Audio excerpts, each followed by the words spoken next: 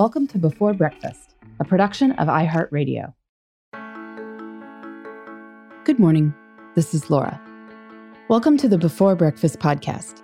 Today's tip is based on a listener question about how to figure out if a schedule can accommodate a second job. The listener writes that she listens to Before Breakfast almost every morning. Since I listen to your podcast, she says, I have realized how much time I have on my hands compared to other people my age. I'm 37, single, and without the responsibility of a child, she says. I work a lot and I love my full-time job. Sometimes I think if I had those responsibilities, I would have come home earlier than 8 p.m.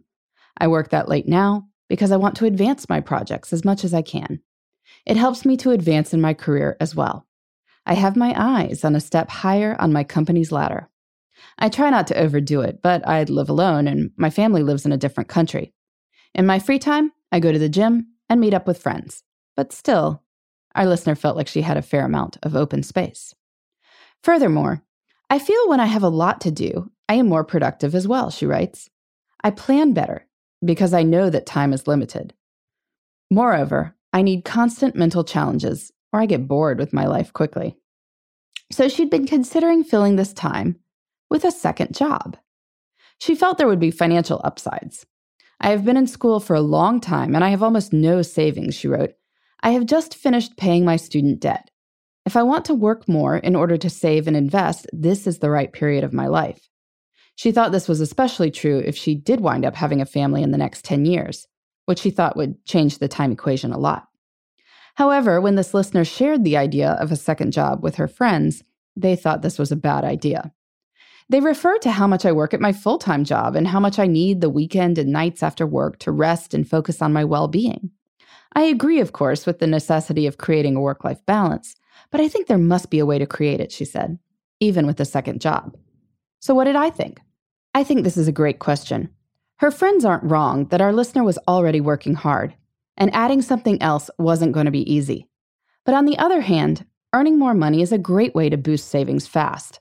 Sometimes it feels more doable than cutting expenses dramatically, which tends to be no fun. I suggested our listener try tracking her time to see just how many hours she was putting in at her full-time job. No doubt the number was high, but even if it was, I doubted it hit 70 with any regularity. Most likely, she was probably working 55 to 60 hours a week. This leaves between 52 and 57 waking, non-working hours each week for other things. She could probably work 5 to 10 in there while still getting to the gym. While relaxation is great, I also think that we can be energized by doing things we enjoy.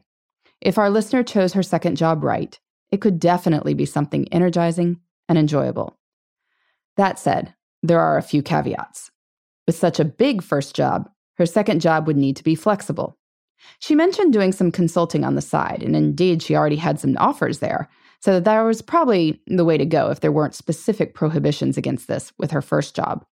Anything that would require her to always be some specific place at a specific time would be a problem.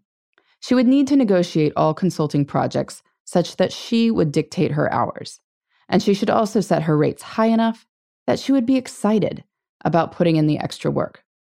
Of course, she wouldn't have to go this route. If she wanted to boost savings, she might also figure out how soon she was due for a raise and a promotion and really apply herself toward that goal. The financial outcome might be the same.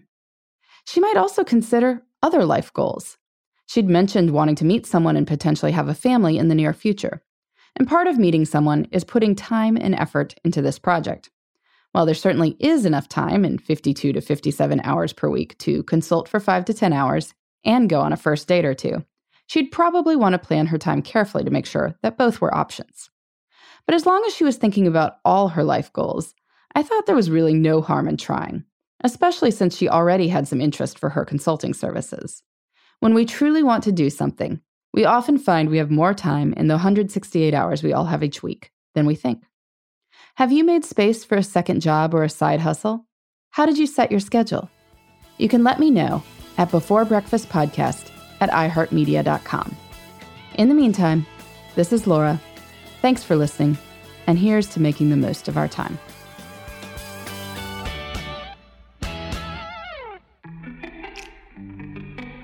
Hey everybody, I'd love to hear from you. You can send me your tips, your questions, or anything else. Just connect with me on Twitter, Facebook, and Instagram at Before Breakfast Pod. That's BE, the number 4, then breakfast, POD. You can also shoot me an email at beforebreakfastpodcast@iheartmedia.com. That Before Breakfast is spelled out with all the letters. Thanks so much. I look forward to staying in touch.